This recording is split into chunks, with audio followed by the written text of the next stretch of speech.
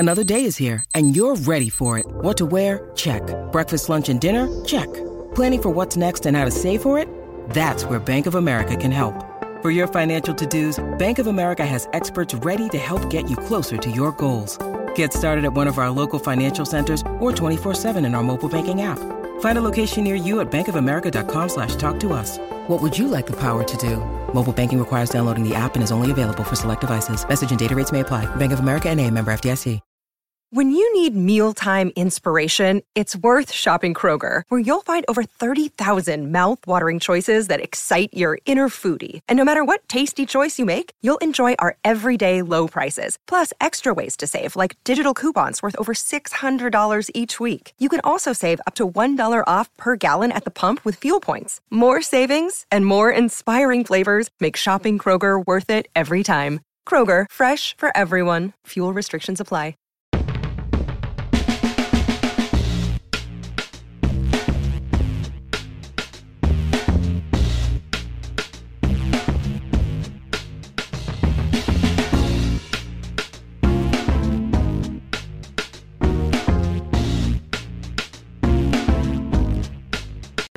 We are coming to you live for the first time with video after several attempts. We're pretty sure this one's working. John, what's your confidence level right now? Confidence level. Are we doing like 1 to 10? You're right. I have like an innate confidence in myself to do things I shouldn't be able to do. So I have a solid 8 that this is working. Yeah. Now, if this was like my confidence. Yeah, like if this was my confidence level on doing something basic, like cut a straight line on like a piece of construction paper, it'd be near 0. But we are, we're at a high mark right now. I'm feeling good. Right. Yeah, I'm at a good 9. It's third time's the charm. You're at a good 9. That's how many times we've done this so far? Well, there you go. add a 0 to that, and you're right. But hey, we're here. We're back. We're here. Yeah, just in time for the Jaguars season to be over. 5-6 days ago in Kansas City, they lost to the Chiefs 27-20 in the divisional round. John, takeaways, just personally, emotionally, I guess, from the season ending. Yeah, I mean, it was definitely like the most different ending to a season I've ever experienced covering a team because, well, for one, last year during Week 18, I had COVID, so I was able to actually – watch this game without, hacking up a lung completely. But it was definitely a feeling of fair. It was definitely a feeling of not like they obviously missed out, on something because this was a game that they very easily, could have won. In my opinion, there were 3 plays. The Foye dropped interception, the Agnew fumble, and the Kirk drop that really determine that game, and that if 2 of those plays go the other way, I think the Jaguars personally win that game. But it wasn't like after 17, like a feeling of, oh crap, we just completely missed our chance. It was like a feeling of, it sucks that this run is over and that this specific team is kind of done playing because, the NFL is the not for long league for a reason. They aren't going to be the same team, next year that they were this year. And I think people, the city fell in love with this team. I think this team, fell in love with itself. It was the tightest Jaguars team I've been around. And, I've been around some close teams like that 1-15 team.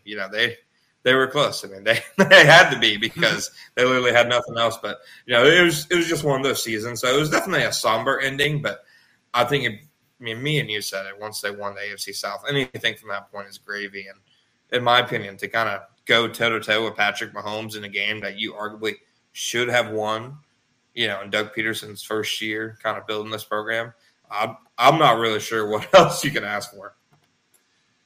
Yeah, hold on. I think we're having some technical difficulties. No, we're not. Did this last time. No. I'm going to check the stream this time. Don't worry. Really quick. What I was going to say in response to that is, it was definitely different in that, they'll be able to come back from this, and it's not it's completely over and that was our only chance. But there was a little bit of that just because of the Patrick Mahomes injury. There was 3 big plays that you mentioned, and then there was Arden Key and Walker Little each had big penalties. There's, I'm sure, 1 or 2 other big plays that swung it. But the fact that Patrick Mahomes was basically playing on half of or just one leg for the majority of the game. That one kind of like made it feel like, okay, like we're always kind of playing with house money and like we're just happy to be here in the playoffs. But the fact that happened was like maybe something slipped away a little bit. Yeah, no, definitely. And I think the fact that when you look at the game, officially, no matter how it happened, Chad Henne had a 98-yard touchdown drive that, when you lose a game by 7 points, arguably the Chad Henne drive is what kind of defined it. And it felt like, things were different for the Jaguars when, the Chiefs got the ball, Chad Henne going in there at the 2-yard line.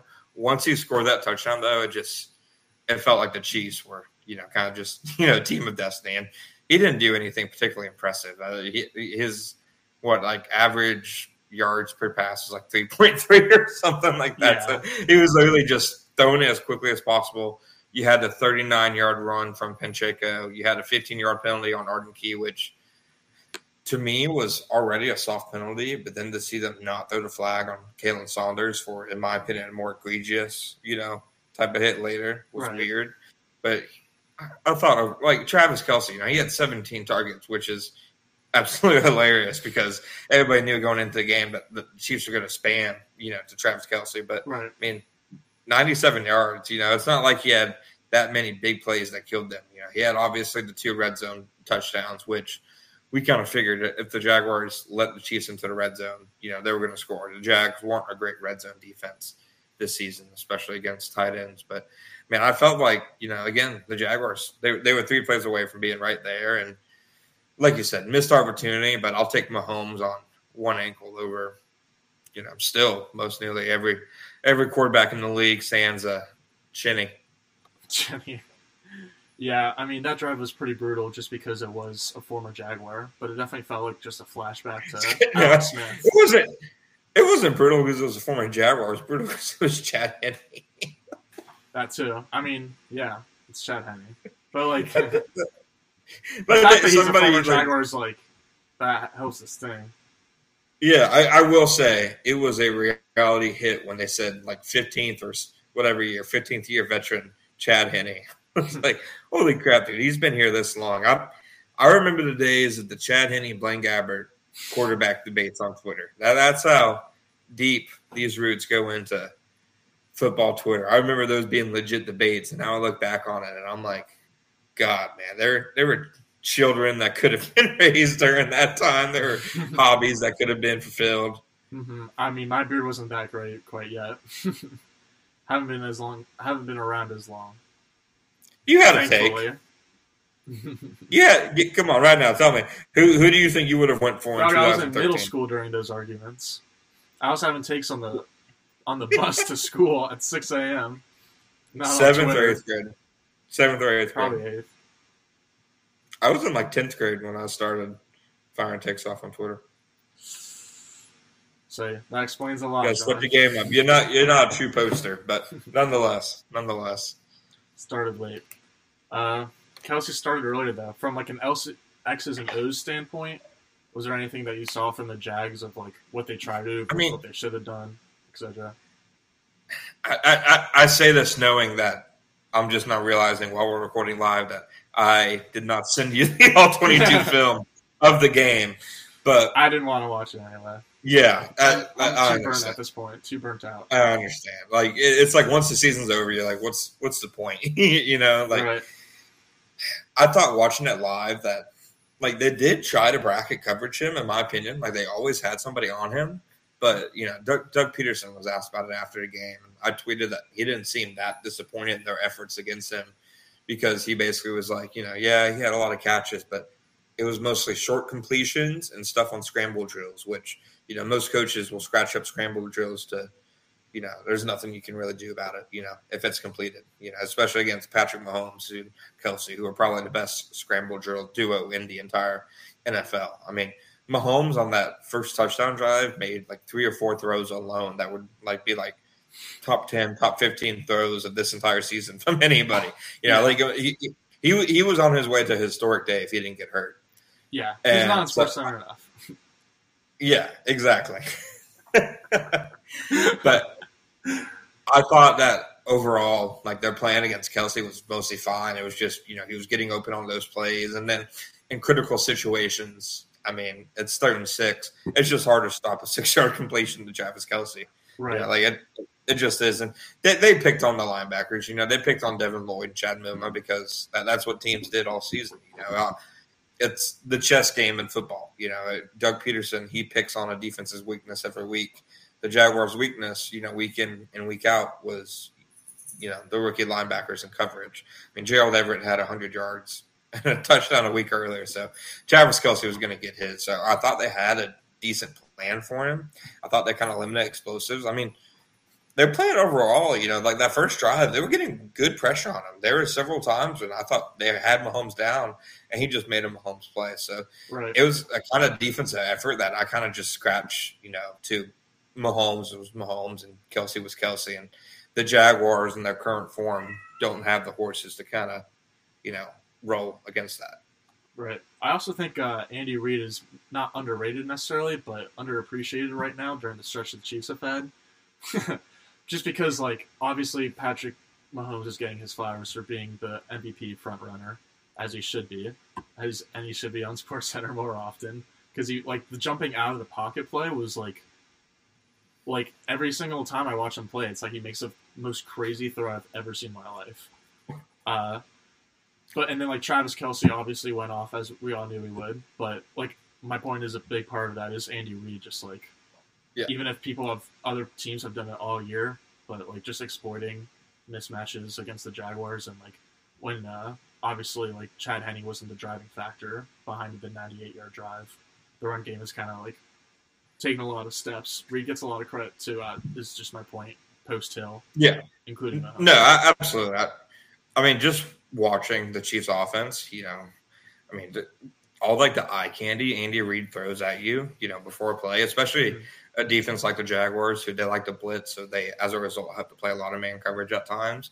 I was getting tired watching them follow the motion guys sometimes. It's Kadarius Toney was, giving Rayshon Jenkins and Trey Herndon just an entire, week's worth of, conditioning out there.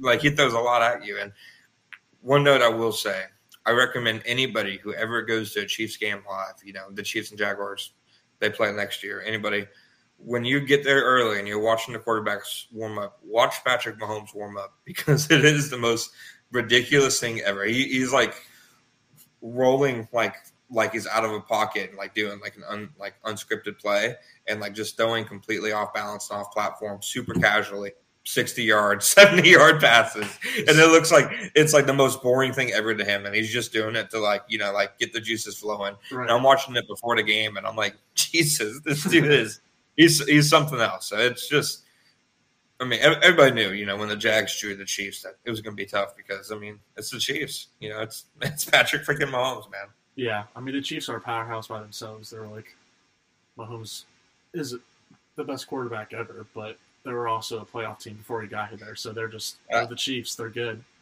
Yeah, let's hear it. Let's hear it, Gus. Did you not like my I'll say it right now. I'll say it for the pod. Patrick Mahomes is, in my opinion, through 5 years, the best. I think he's already the most talented quarterback ever. And in 15 years, I'm going to make sure I come back to that tweet and respond to every single person. And I will wait 15 years. I already have it marked. That's a more important event to me than most other things happening in 15 years. That's probably up there number 2 for me. I'm pretty sure I'll have a wedding anniversary around that time. But this falls right in after that. He's going to be the best ever. Yeah. Yeah. He 5 AFC championships. Exactly. 5 AFC championships. Yeah, it's ridiculous. In 5 years as a starter.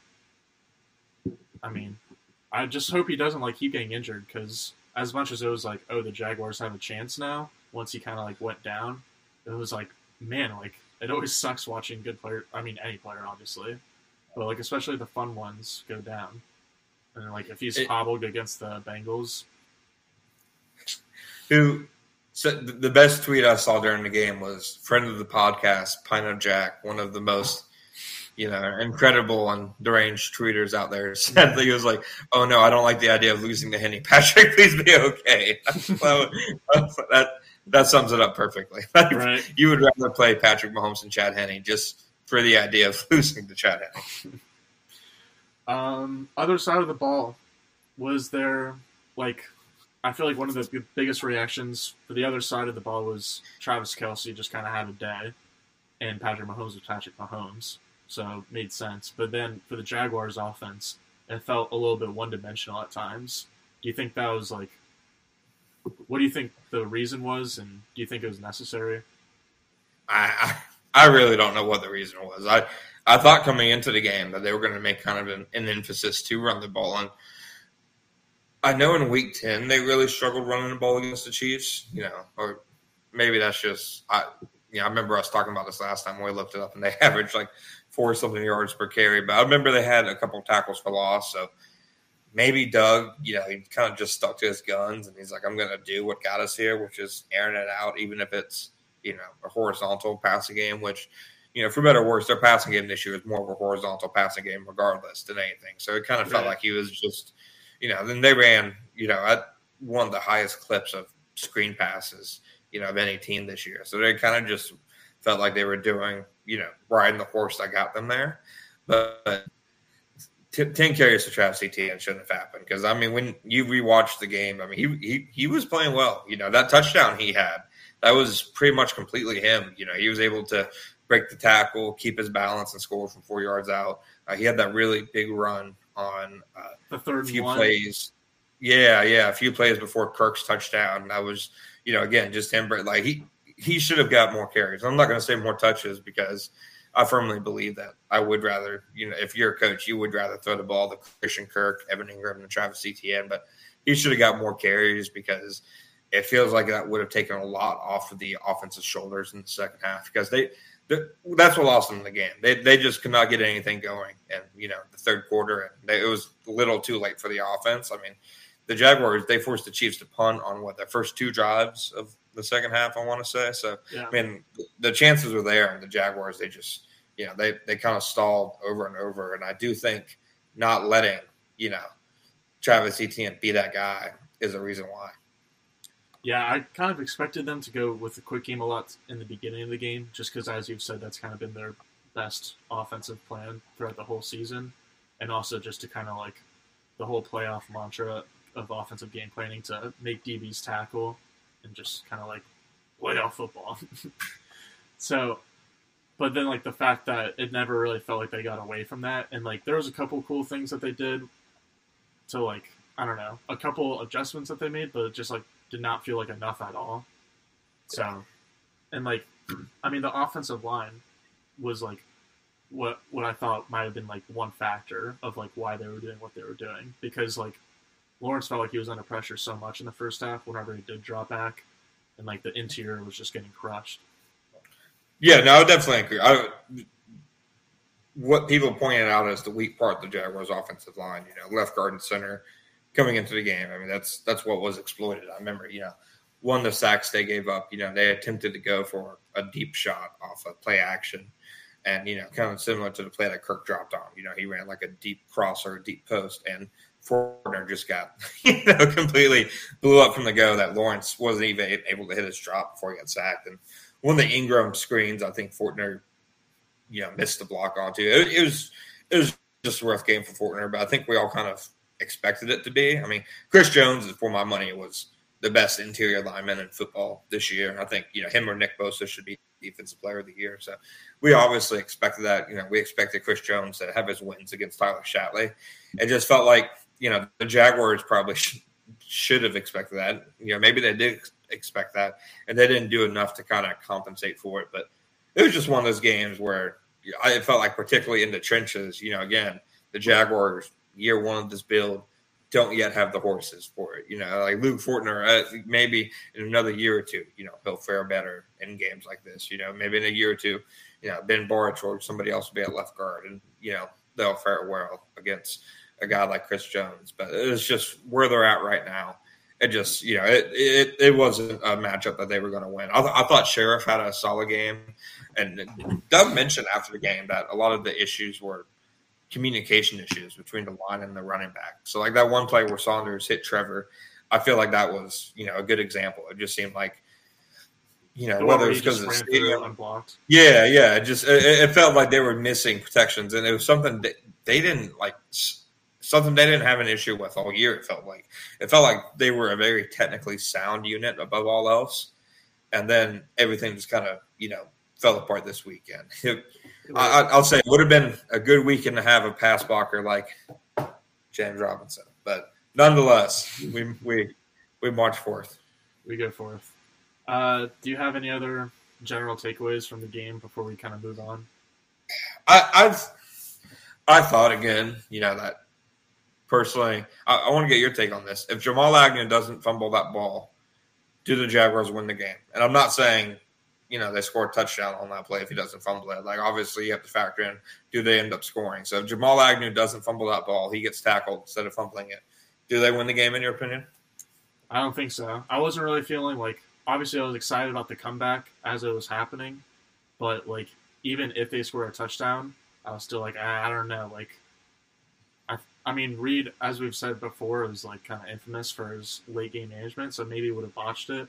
But at the same time, I feel confident in him as a play caller to just get I feel like they would have needed 3 to 6 plays, and that's about it. I want to point out that we were right about Reed being completely weird in big games. That challenge he had was challenging whether it was an inch or something. It was the most neurotic tiny picture thing in a big moment that if the Jaguars had won that game, people would have, chalked that up to, classic Andy Reid, playoff moment. Because, at the time, I was like, dude, what is going on here, Andy? Yeah. It didn't look – was that on the Henny drive? Or maybe it was a drive? No, it was in the second half. It was in the second half. Yeah. It was definitely – I'm trying to remember if it was on the drive where they – had the 3rd and 1, and Kelsey had the worst, what's it called? One of the worst ever QB sneaks, tight end sneaks, whatever you want to call it. Okay, here it was in the middle of the third quarter. Mahomes threw it to Pacheco on 2nd and 7, and they ruled it. Pacheco. Shut up. One of us is doing research here, and the other one is. I'm just helping you out because I've done my research. You're over here sitting in your Andrew Garfield, bohemian, devil may care mindset, and I'm over. Yeah, exactly. I watched TikTok boom whatever today. It's fantastic, but nonetheless, I'm not on TikTok. It's an Andrew Garfield movie, but nonetheless,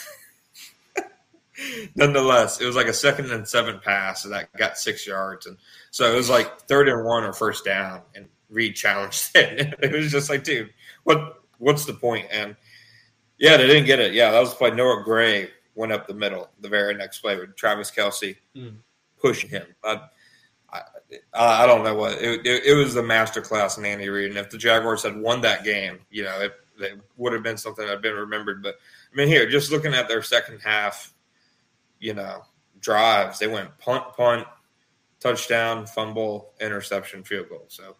2 punts to open the drive, and your touchdown doesn't come until, the start or basically the start of the fourth quarter. So that's just not going to win you a game. Right.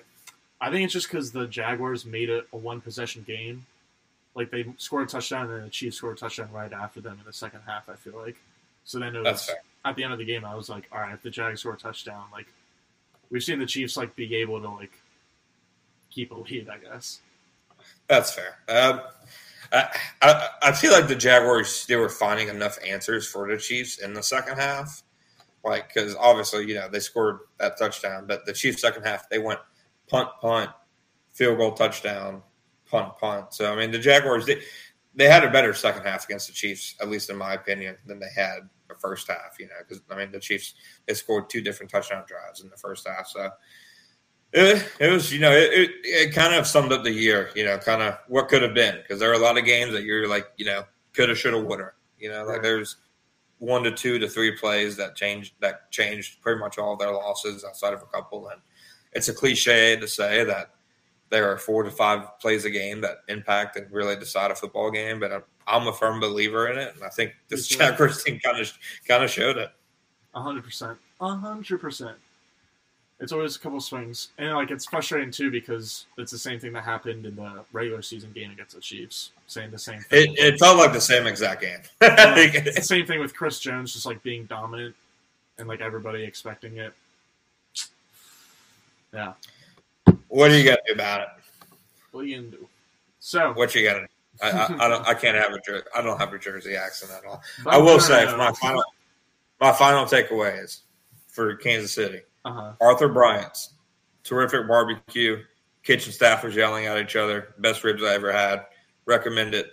15 out of 10. Great barbecue. Kansas City, really cool city to check out. I thought Arrowhead was Arrowhead a playoff experience was to me like the best football experience I've covered in a game, and I'd probably put the Jags Titans, Jags Chargers up there. UCF and the Peach Bowl against Auburn's up there, but I mean Arrowhead was just crazy. So I recommend a trip to Arrowhead. If the Jaguars next time they play the Chiefs, anybody who wants to see just a really cool stadium, go to Arrowhead. But their scoreboards suck. Their scoreboards they make me appreciate. Dude, their scoreboards are terrible. They make me appreciate the Jaguar scoreboard. It's from the press box, it's the size of a microwave, and it barely you can barely see the score or anything. Their scoreboards are completely useless. I know that they want to go with the old-timey nostalgia feel, but Shad Khan had the right idea about scoreboards because Arrowhead Stadium, elite stadium, great people, worst scoreboards in the NFL. You do any tailgating for the game? I walked through a tailgate. You walked through the tailgate? I walked through basically what my parking pass was. It was a 15-minute walk from the media entrance, and you have to walk through a tunnel. And then a sea of tailgaters. And dude, I saw school buses and vans completely renovated. I saw one school bus that was renovated to where they painted the front of it to look like Andy Reid's face. It was did it have a massive mustache across the front? Yeah, it did. It was called Big Red. I kept it moving. I didn't want to stop and take a picture. I was in enemy territory. I kept it moving, but no, then when you get inside, from the press box, it's all glass windows around. You can see all the parking. Basically, it's in the Jaguars press box, you can basically only see the field. And the Chiefs, you can see behind the stadium. Yeah, and it was literally just miles and miles and miles of people. It was insane. It was a cool experience. That's the same thing at the Gator Stadium. That's a sneaky good point of view in Gainesville. Just go up to the Gators press box. The difference here, you mentioned UCF earlier. I can't mention Florida. Few differences between this game and a game at the Gator Stadium. This was an important game being played. It was a postseason game being played. A quarterback on each team threw a touchdown, and there were respected head coaches and fan bases. Other than that, it was just like a game. That's it, though. The list doesn't keep going. I thought you had 3 minutes. The list can keep going. Yeah. The Billy Napier lost 2 recruits during the game. The list can keep going, buddy. Mm. I kid. I did mention UCF. Hey, they're going absolutely nowhere in the Big 12 under Gus Malzahn, and you can't tell me nothing. Mm. Just happy to be here, baby. That's the UCF crew. It's actually on my degree. Just happy to be here. That's what it says. It's printed out. Yeah, it really does. Do you know, is the Kansas City game next year in KC or is it in Jax? I think it's in Jax. Or if they played in Jacksonville this year, I guess it would make sense if they played the regular season. I'm pretty sure it is in Jacksonville. I would be willing to bet the mortgage. Yeah, it is. Yeah, next year they got obviously the divisional teams at home. Then they have the Chiefs, the 49ers, the Panthers, Bengals, Falcons, and Ravens. They got some tough some tough home games, man. Yeah, Mahomes and Burrow both being at home is pretty cool, though. I'm gonna have to try to make it out there for the Steph Curry pregame impersonations. But their road games are pretty easy. They play Cleveland, the Saints, Buccaneers, Steelers, and the Bills Mafia, the most irrelevant playoff franchise of the last 5 to 6 decades. Gosh. It feels like it's been so long now that they've been playoff or Super Bowl contenders, quote unquote, legitimate, real Super Bowl contenders, and they just haven't really done anything. They haven't gone out this bad since they took over in Orange Park TGIF Fridays. Was that recently? Because they went out pretty bad last playoffs. Yeah, that was they came like the year that the Jaguars hosted them in the wild card. It was like the year like they went like 8-8 or 7-9 or something. Like they sucked. Tyrod. Yeah, and they got in because the Ravens lost in Week 17 to the Bengals. Yeah, that's right. And like it was like the Bills' first game and like playoff game in like 20 years, and they talked nonstop about how they were going to take over Jacksonville, and they took over basically the equivalent of a Buffalo Wild Wings and in downtown Jacksonville. That's about it. Yeah, I remember people getting nervous because there was like a couple of flights full of Bills fans, obviously, and then they got there, or some of them got there early, so there was some royal and red. But yeah, it was to see your team taking that flight to see your team lose the not only to lose to Blake Bortles in the playoffs, but to not score a touchdown. Was it 10-6 or 10-3? I think it was 10-6. I think it was 10-6. They didn't score a touchdown. It was 10-3. It was 10-3. 10-3. Well, somebody has to be. Well, now I'm the graphics/video/producer guy. Now, yeah. You make it sound like you just got that responsibility after I showed a complete incapability to do it. That's exactly what happened. Yeah, no, anyways. Yeah. So talking about the 4 playoff teams, not just the Bengals and Chiefs, but kind of like the topic here is lessons to be learned from just how those teams are constructed. I mean, in terms of roster construction, in terms of schemes they kind of like favor in or major in. What's like one takeaway I guess you have from just the trenches. The trenches, honestly, dude. I mean, the Bengals, I know that their offensive line is what it is, but I mean, they took a roll of the dice on Trey Hendrickson, who I personally did not think was that appealing for a free agent. He's been, one of the best pass rushers in the league, the last 2 seasons. And they also have, a DJ Reader. I mean, they completely dominated the Bills up front, defensively. The Chiefs have obviously invested in their offensive line and defensive line.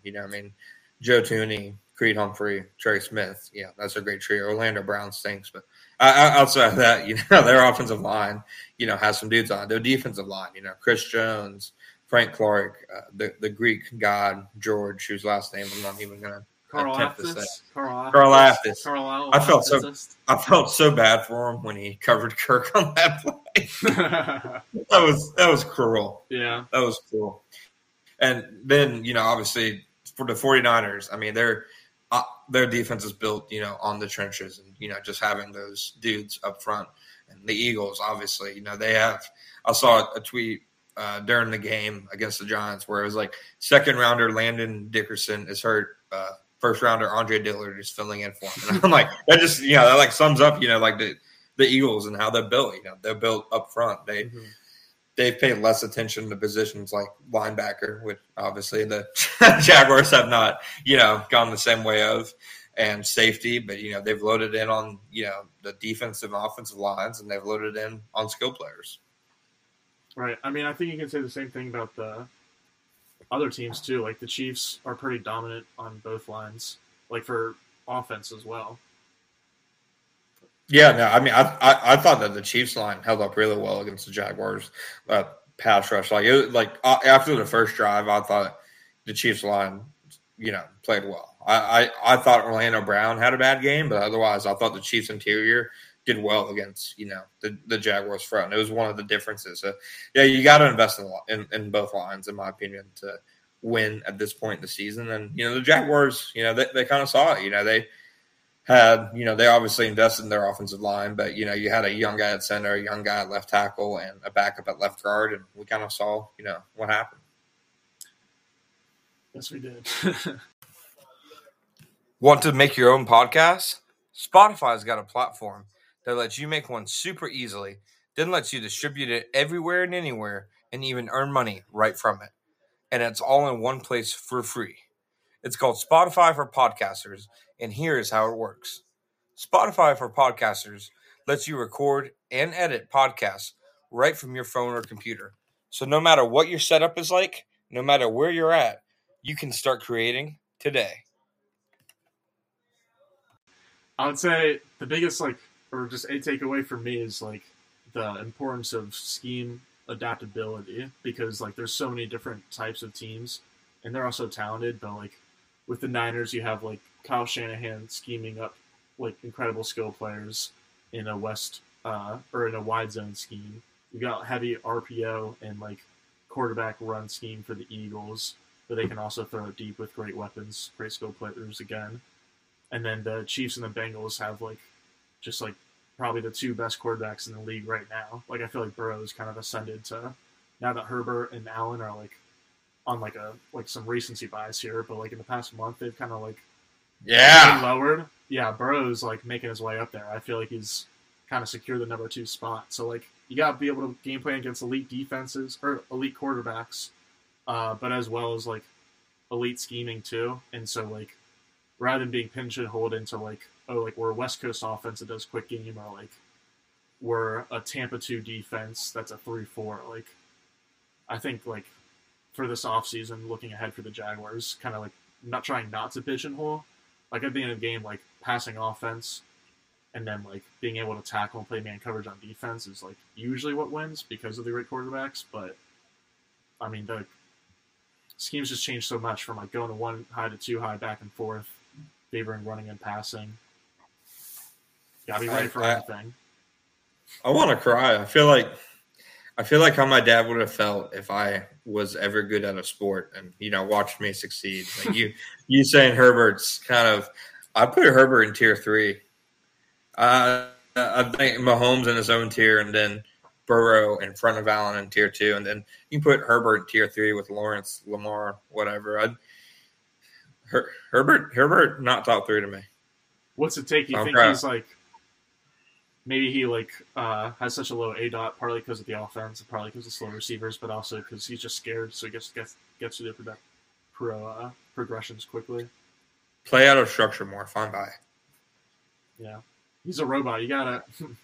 He is. I guess. Yeah, he is. I mean, it's not anything specific, honestly. I just feel like the probably overall consistency game to game. He's a guy who he has insane highs, and then he'll also kind of go through more lulls, I feel than some of the other guys.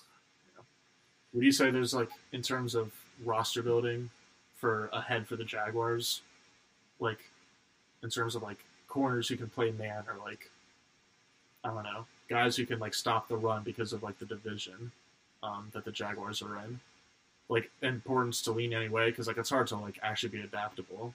It's easier to kind of find players to fit your scheme. It's the easy way out. Yeah, and then I think, like you said, it's important to have a coach who's adaptable, and I think the Jaguars this playoff has kind of made me think, like you said, not saying your head coach has to be an offensive play call or whatever, because I think the same thing could be, go for a defensive guy. The 49ers are super adaptable on defense, so I could go for DeMeco Ryans. But to me, I think the playoffs is when the value comes in having a guy like Doug Peterson over a guy like Sean McDermott, because, both can obviously lead a team, but in the playoffs, like you said, it kind of comes down to a schematic edge. And, I'll take a guy like Doug who's, innovative and adaptive over a guy like McDermott whose edge is kind of, as a leader, kind of instilling a culture and whatnot. So I do think the Jaguars have to find, certain players. It's hard for me because I think they still have to identify what should be the plan, their identity moving forward. Okay, do we want to be a 3-4? Do we want to be a 4-3? What do we want out of our defense? Because we saw their defense kind of change shape throughout, the season. Mm-hmm. I mean, we saw them play a completely different style at times over the second half of the season. So I think first you have to find out who you want to be, and then basically attack it like that. But I think they're still going to have, some of the same emphases, guys who, score out really well athletically. Up front, I think they're going to want guys who are long. I don't think that matters as much to them in the back seven, because Chad Muma has, he's like me. I got dinosaur arms, Chad, I do too, bro. I got T-Rex arms. I played guard or center for my entire, junior high and high school football career. And I remember one time in the spring game they put me at right tackle, and I remember even just lining up in my head before the ball snapped. I'm like, this might not go very well. And then I get into my kick stance, and my arms are so short I couldn't reach the guy. He just ran by me, and I'm like, no, like this isn't going to work. So other than him, and like Darius Williams is a smaller guy. They've kind of gone in on kind of the athletic prototype when it comes to defenders, but I don't know. Like I said, I feel like they need to kind of figure out who they want to be first. That's definitely true. At least he got some playing time. I was a quarterback, and I had the hip fluidity of like the Tin Man from Wizard of Oz. Didn't even see the field. Small and slow. I'm kicking off my spring, youth football coaching season in like a week, and I just want to let you know, if I ever saw you on the field, me calling plays, I'm attacking you every single play, guys. I'm coming at Maybe you. One day. I'm coming at you with everything. Crack toss, running back you, one-on-one in space. I'm getting you out of there, my friend. Right now I'm continuing my football career by doing flag football instead. Because now I'm a quarterback instead of a corner. Heck yeah. No, I was absolutely terrible. I was good for like the coaches would tell me like smart and like stuff like know the playbook, but it was literally like I could just remember the plays, and that was about it. Like my athleticism below 0, my strength below 0, my grit 1. I didn't have that dog in me. Oh man, well I'm really. It warms my heart that you were able to give yourself the 1 point for grit. Hey, I wore arm pads. I had grit. I only did that because one game, like I went into a block and a guy's like face mask hit me here, and it was bruised in school. And I'm like, this isn't even a cool injury to tell people about. The one injury I had in high school that was super cool was I took my dog for a bike ride, and she saw a squirrel, so I fell off and fractured my elbow. So I had a good one. My last year playing, I was like. So we had a pool in the backyard, and it was like like a concrete pool deck and stuff. Mm-hmm. And there was like a section on the pool deck where the filter is. So you have that little hole, like the lid that can come off. Yeah. And it was loose or something. I don't know. My dog's running around the pool. I'm trying to get her to go inside, so I'm chasing her. I step on it, fall in it completely. John. Yeah, and I broke my pinky toe and I hurt my leg, and I come to like weightlifting the next day with like the doctor's note. I'm like, hey, hurt pinky toe. And they're like, okay. It's like, right. It's a broken toe. What do you mean, okay? What's a broken toe even like? Like, did you have to get a boot for it? Nah, I didn't. Just imagine you walking around with crutches for no, it was the pinky toe. I just slumped for a little bit. All right, where were we? Fun trip down memory lane. All right. Any other thoughts from the playoffs? I guess we can do some predictions. Who do you think is going to win each game? Chiefs are going to beat the Bengals narrowly. It's going to come down to the last drive. 49ers are going to beat the Eagles, and then Chiefs over 49ers in the Super Bowl. Again. Yeah. That was my original pick, but I'm going to switch it up completely because, I like Brock Purdy playing in Philly. Eventually he's going to throw a pick. Eventually, I hope so. Catch it. Like Brock Purdy in the Super Bowl just doesn't make sense to me. But at the same time, it would be pretty sweet for Kyle Shanahan's sake, for his legacy to take Mr. Irrelevant to the Super Bowl is pretty cool. So I wouldn't mind it, but I don't know. Jalen Hurts kind of deserves to see a Super Bowl more, so I guess I'm kind of pulling for the Birds. I don't want to do any of the Brock Purdy discourse if he wins the Super Bowl, dude. I don't want to do any of it. I want no parts in Brock Purdy winning a Super Bowl, but I do think the Eagles, the 49ers kind of out-schemed the Eagles. Jalen Hurts runs into some trouble this weekend. I can see that. Maybe the Eagles roll over them, though, man. It's, the two best rosters in the NFC, so I don't know. It's going to be a fun weekend. It's the two best rosters versus the two best quarterbacks.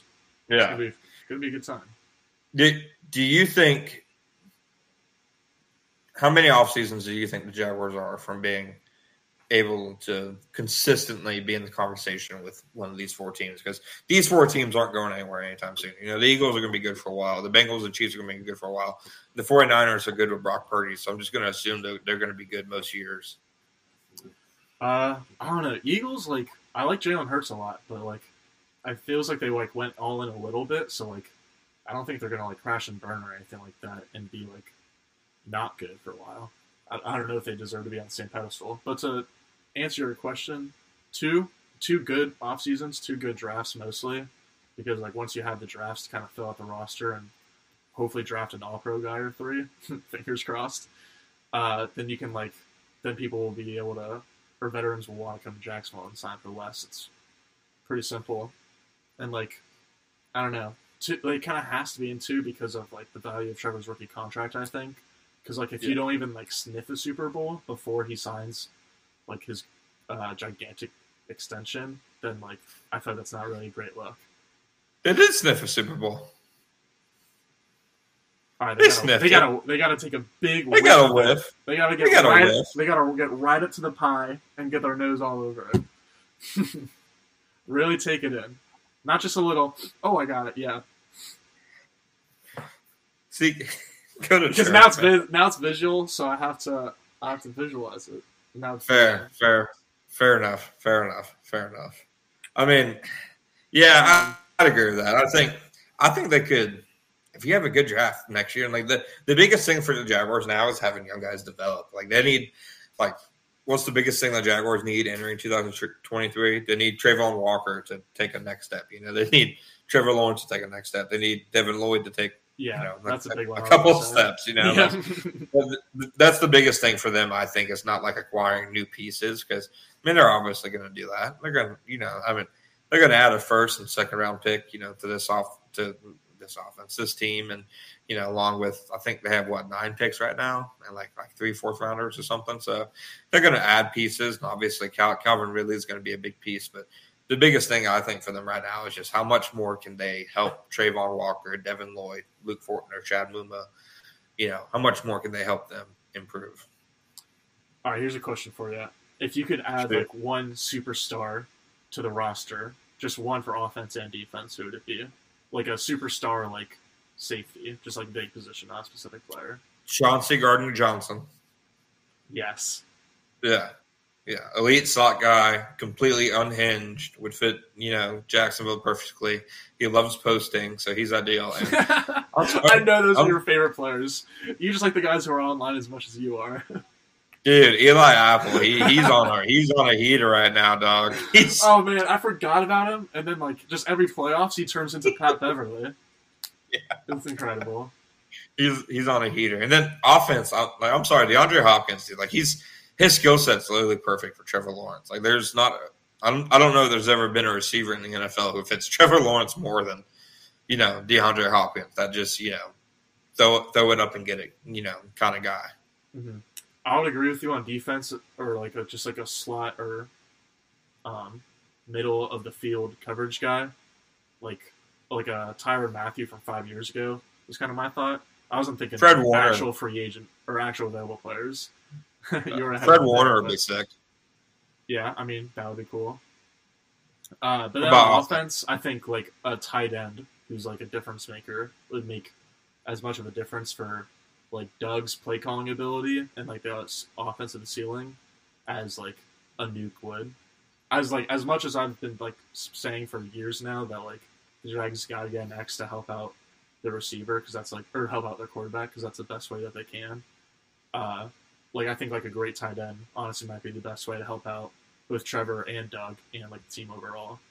So I kind of do you have any? Go ahead. No, I mean, can I just make my smart ass comment? Yeah, I knew you were sitting on one.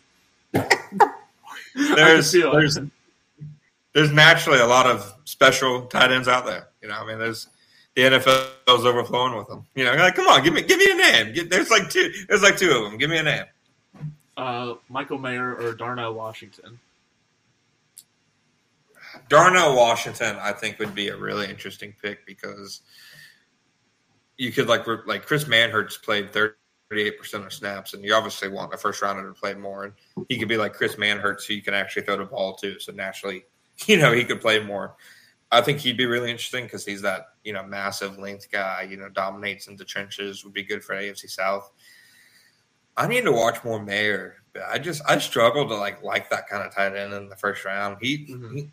My comp for him is Hawkinson, and TJ Hawkinson's been a great player, but if a draft was today and I knew exactly what Hawkinson produced in the NFL, I still wouldn't take him top 10. I mean, what defensive coordinator in the NFL is ever scared of TJ Hawkinson?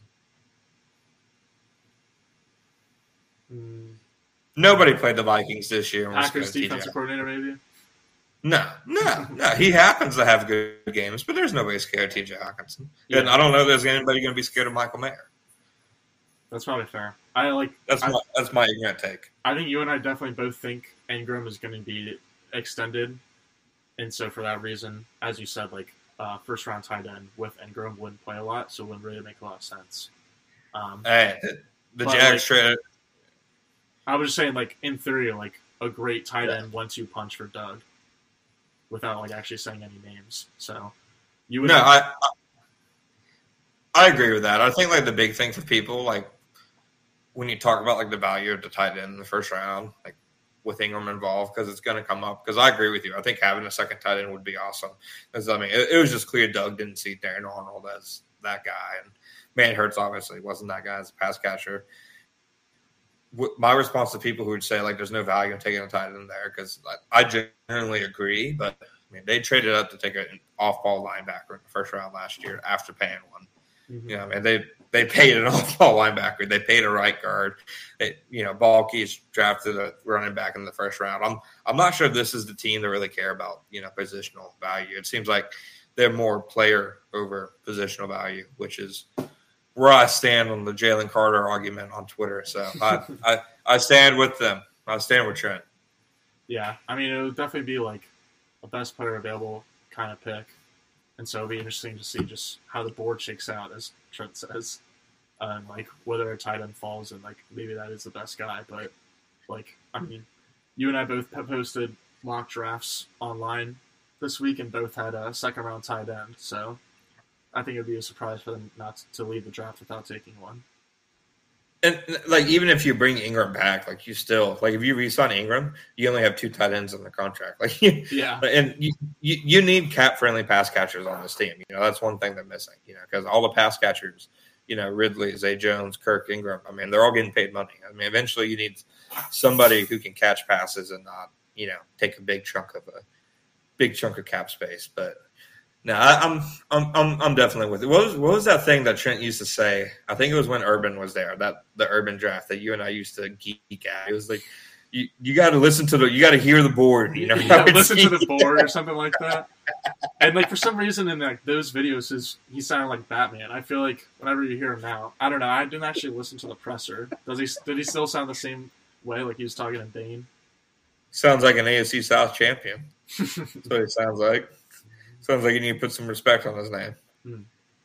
Talking about putting respect on names, in other news, Doug Peterson was officially named or listed or whatever as a finalist for 2022 Coach of the Year.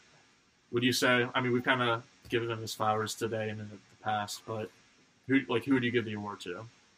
I'd give it to him. Shanahan obviously making it this far with, Brock Purdy is enough reason to, be nominated, obviously. But I think, everybody's kind of understood, throughout that, the 49ers have a kick-ass, roster. Mm-hmm. Dabble, I mean, they finished with 8 wins, and what was their, like, preseason prediction in Vegas? It was like 6.5 wins, 7 wins. Like, it was up there, So, I mean, like, then they, to me, they were a fine team, but I thought they took advantage more of a weak NFC than the Jaguars did a weak AFC South. So I'd give it to Doug personally. I thought he did the best coaching job. Taking over for Urban Meyer is different than taking over for Joe Judge, in my opinion. And I think overall, just what Doug did in Jacksonville and what he did with Trevor, I think, and the fashion that they did it. They had a top 10 offense with an offense that people were like openly laughing, at the additions that they made. And Doug, kind of said, screw it and turned them into one of the most productive offenses in franchise history. Yeah, let him cook. I would say kind of like the big argument or the one argument for me would just be like he did the most with the least, because like Shanahan, as you said, taking Purdy to the conference championship is incredible. But the Niners and the Eagles, because I think Sirianni is currently like the favorite to win. The Niners and Eagles, like, were both He's like the two Super Bowl favorites before the season that like who didn't have a superstar quarterback. I feel like, and they have the two best rosters in the league. Sirianni's not a finalist. Really? Yeah, it's Dabble, Peterson, and Shanahan. I'm pretty sure he is. Do some more research, numbers guy. I want to say. I was on the NFL.com website earlier today, and I wrote down Dable, McDermott, Shanahan, Sirianni, Peterson. No, the AP came out with the actual finalist, and Sirianni wasn't. He wasn't a part of the finalists. So cool. I will say when he said that Sirianni was the favorite, he's got Peterson. Who was? So he was pissed. What were you saying? Who was it that named Doug like Coach of the Year the other day? It was like NFL 101 or Football 101 or something like that. Yeah, I feel like it was something I never heard of. I've never heard of that in my life. I was like, I mean, that's cool. And, like, I guess it brings up a good point that Doug is easily the AFC Coach of the Year because all the other really contenders, because, like, it's not McDermott, I would say. But, like, the other real contenders were on the NFC. So, AFC Coach of the Year, officially, but via us and a website / organization that we don't know the name of. And to think this podcast stumped for Byron Leftwich. No, I did it. Like put me in the gallows. I'm guilty. I thought Byron Leftwich should be a good hire. I liked Peterson. I think I had a tweet where I said Peterson was a pumpkin or whatever, and then I remember like at first thinking he was a bad candidate, and then during the process, it was like before the Byron stuff. It was like it was just during the time I had COVID. So it was right near the end of the season. I did more, diving into his resume, and I came around to him. He was like, I want to say my third or second guy, but I wanted Leftwich, and he got fired. So for the first time in my life, I was wrong. So my detractors. The first time, John? Yeah, first time. I was definitely also swept up in like the whole Byron into Jacksonville thing. And, like, kind of taking a step back from the coaching hire, like, I feel like you and I and a lot of other people might have been, like, scared off of Peterson and not realized, like, oh, duh, he led Carson Wentz to an MVP season and Nick Foles to a Super Bowl. Just because of, like, the way things ended in Philly, it was like, is he the problem or was it ownership and the GM? Since there was, like, uncertainty around it, or at least in the public and, like, in my eyes, like, that made it, like, a sketchier hire than, like, Jacksonville's former starting quarterback. And it's not like he was like a highly sought after guy. Like he interviewed the Jaguars, he interviewed the Saints. I think he interviewed with the Vikings. And I think that's it, like in the 2 years that he was, on the open market. So it's not like the NFL was exactly jockeying to get him, which, it kind of shows, sometimes it's better to get the guy who's proven he can do it rather than get the, new shiny toy. Because, I mean, if you look at that Eagles roster from 2017 and compare it to like the Eagles roster today, it's night and day. Like that roster was not very good. Like it wasn't. Well, apparently if Peterson wins a Super Bowl with the Jaguars, knock on wood, but eventually he would be the first head coach ever to win with two different franchises. And like maybe coaching rankings could be a topic for the offseason, but it would be hard to say he's not a top 10 coach after just one season in Jacksonville. He's bad. Yeah, and then when's the last time like the Jaguars haven't been able to say that since like the Tom Coughlin era, and I have no context for that because I was like a young child during then, so I have no idea where Tom ranked. But I mean, during their success, like nobody thought Jack Del Rio was like a top 8 coach in the NFL or anything like that. And then Doug Marrone, was I'll say the difference between Doug Marrone and Doug Peterson. Doug Peterson is an alpha, and Doug Marrone was a beta. Oh, Doug's a nice guy. He was a nice guy, but I don't want to speak poorly on him. No, I'm not trying to speak poorly on him, but Doug Peterson, in my opinion, has the personality where he could have navigated the 2017, 2018 Jaguars locker rooms. Doug Marrone, I do not think, has that kind of gravity to him to where he can command that kind of respect. Yeah, I think it's a good take. I mean, the fact that Peterson has like the culture and the play calling is Yeah. He's an alpha. Pretty rare, yeah. He's an alpha. Other coaching news is the receiver coach for the Jaguars, Chris Jackson, is taking a job at Texas, which, okay, sure.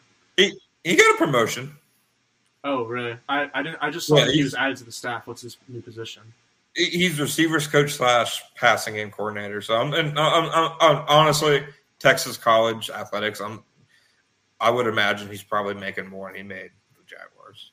Yeah, no, that makes sense. So, are there any? You wrote an article this week about kind of 3 names that stood out.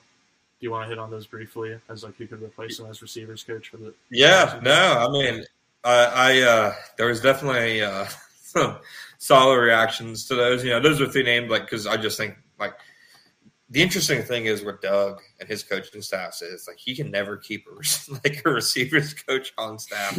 He's never had a receivers coach for 2 years. Yeah, that's crazy. Yeah, I mean, he's been coaching 6 as a head coach. Yeah. And different guy every time. And like I like when I was like researching guys with ties to him, like there was one guy who was a receivers coach with him for 1 year. I can't remember his name, but I looked him up, and one of the things in his bio is like he's regarded as one of the best receivers coach in football because of his work with etc. And then the next like hyperlink is let go from Eagles due to their issues substituting receivers. He's picked some characters, but yeah, okay. The 3 guys I had, it was all right, Matthew Harper. He's the assistant special teams coach at the 49ers currently. He had the same role with the Eagles on Chip Kelly in the first 3 years of Doug's tenure. He was a wide receivers coach in 2019, assistant receivers coach in 2020. So he's somebody Doug knows. Joe, I can't do it as a fan of Sopranos. I can't. Joe D'Orazio? Yeah, sure. Yeah? Okay, there you go. Hey, he has a title.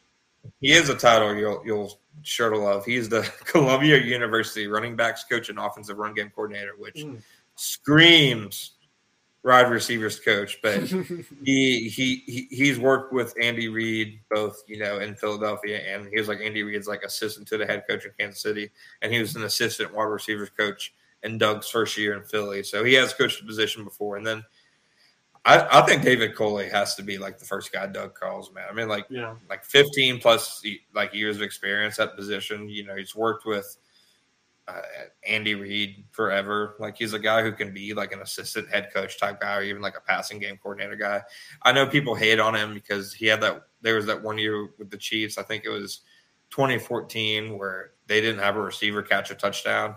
I mean, Wash, Dwayne Bowie, and Albert Wilson were their top 2 receivers. And, like, Travis Kelce and Jamal Charles each had, like, 7 touchdown catches. So it was just, like, a nature of the offense. But, I mean, Coley's resume as a receivers coach is probably, like, out of the available guys, like, all the way up there. And he's been with Doug a ton. Like, Doug played for the Eagles when Coley coached there. And then they coached together with the Eagles, and they coached together with the Chiefs. So there are definitely a lot of ties there. So those are 3 names I think are worth watching. I have no source to report anything on any interest or anything, but those are 3 names that I think at least make sense if you're just like connecting the dots name wise.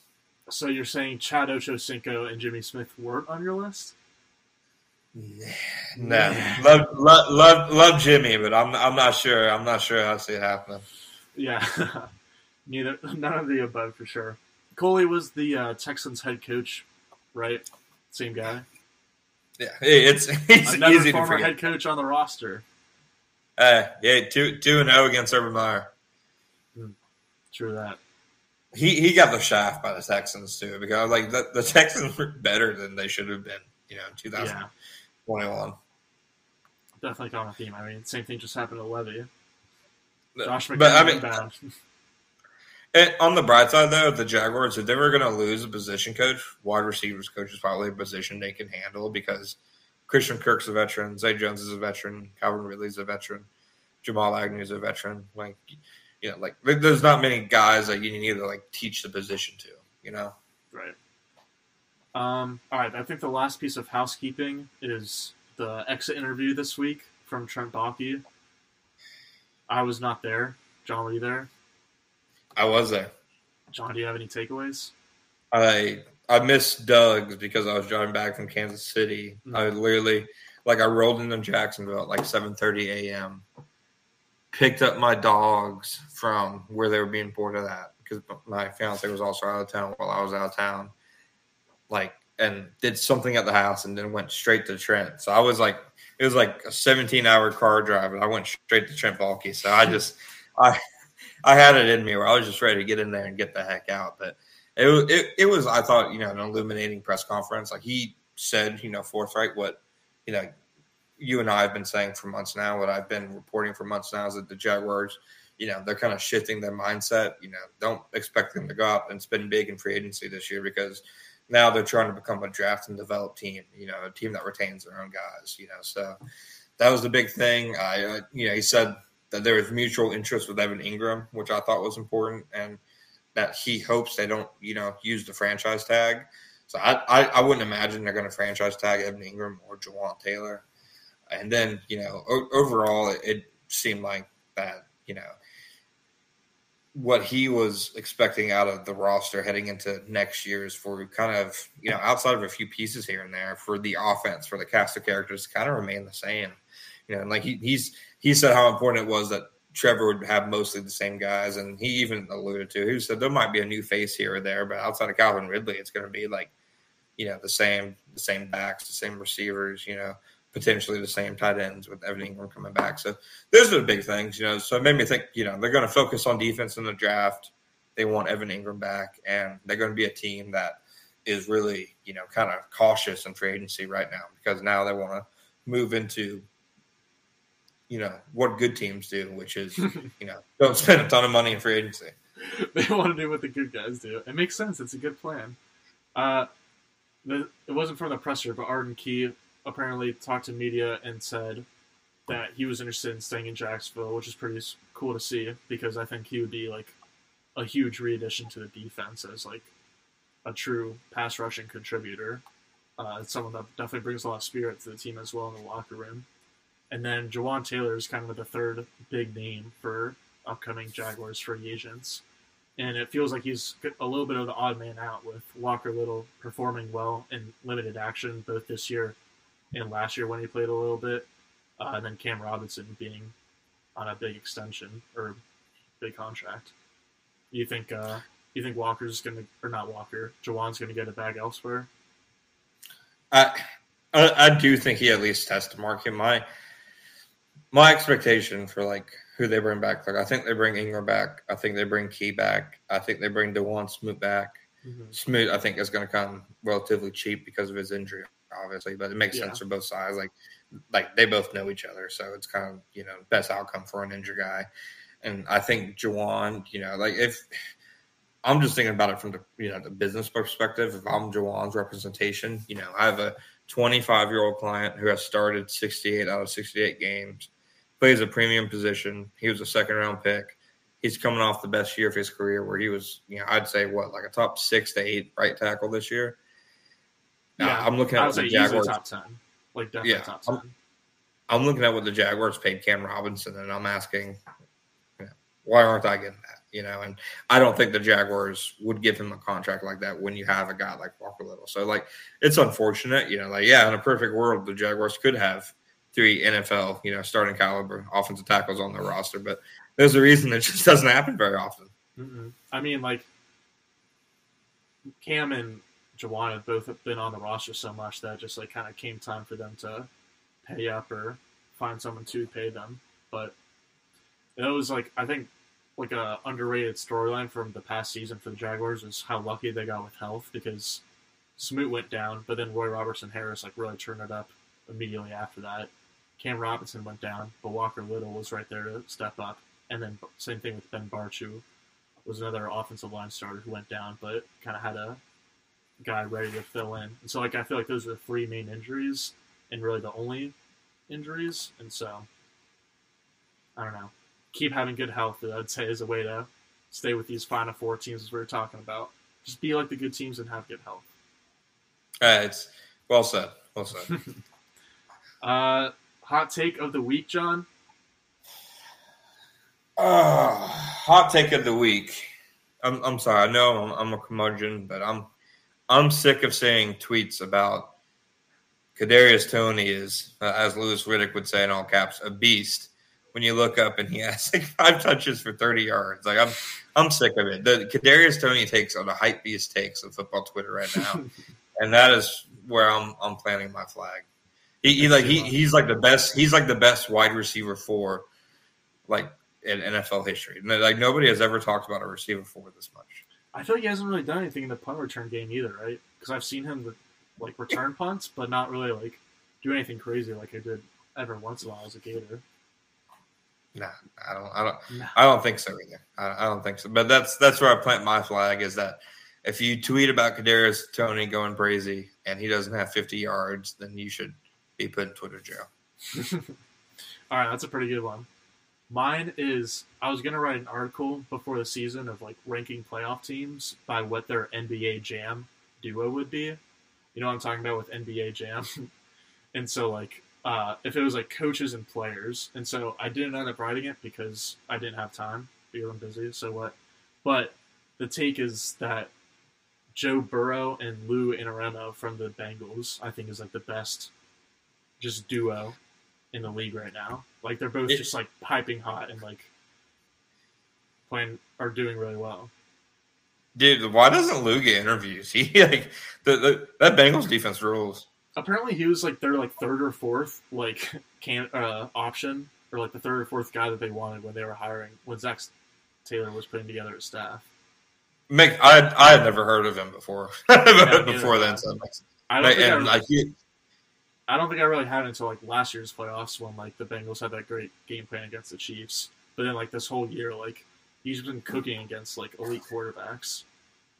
He's kind of like the reason I was saying earlier, like the best strategy is to be able to be adaptable because he's been so adaptable on defense and so great at putting his guys in positions to succeed. Be water. Be water. It's Jackie Chan, right? Bruce Lee. All right, we got to end the podcast now. You jackass. Oh my gosh. All right. No. Well, John's turned out a bunch of good stuff that I read to prepare for the podcast that you can find on JaguarReport.com. I have some stuff on BigCatCountry.com. Finished my prop bets column in the positive. I don't remember exactly what the record was, but I was proud of that. But, yeah. Hopefully this full stream worked, but episode 31 will be coming to you whenever we feel like it. It did. And, I feel like I'm glad we got this kicked back up and going, Gus. And I appreciate everybody for sticking for us for all of our multiple technical issues throughout the podcast. But what I'll say is, it's just part of the charm. It's, like a good restaurant with, dirty floors and a manager who openly apprehends customers. It's part of the charm, It 30 floors? Yeah, that's how you know it's good. All right. Well, where are you eating? What are you doing? Eating at Roost Chris with Jackie Chan every night? Yeah, I'm probably going to go Chipotle after this. That's another hot take. Chipotle's overrated. Yeah. Moe's is better than Chipotle. That's like a yesterday hot take, though. Like, that was a good hot take 2 years ago. Moe's is better than now Chipotle. I've heard that take too many times for it to be hot. Cadobo is better than Chipotle. Who? I don't know what that is. Move it along. That's on the other side of the river from me. All right. Let's end the stream. We'll see you guys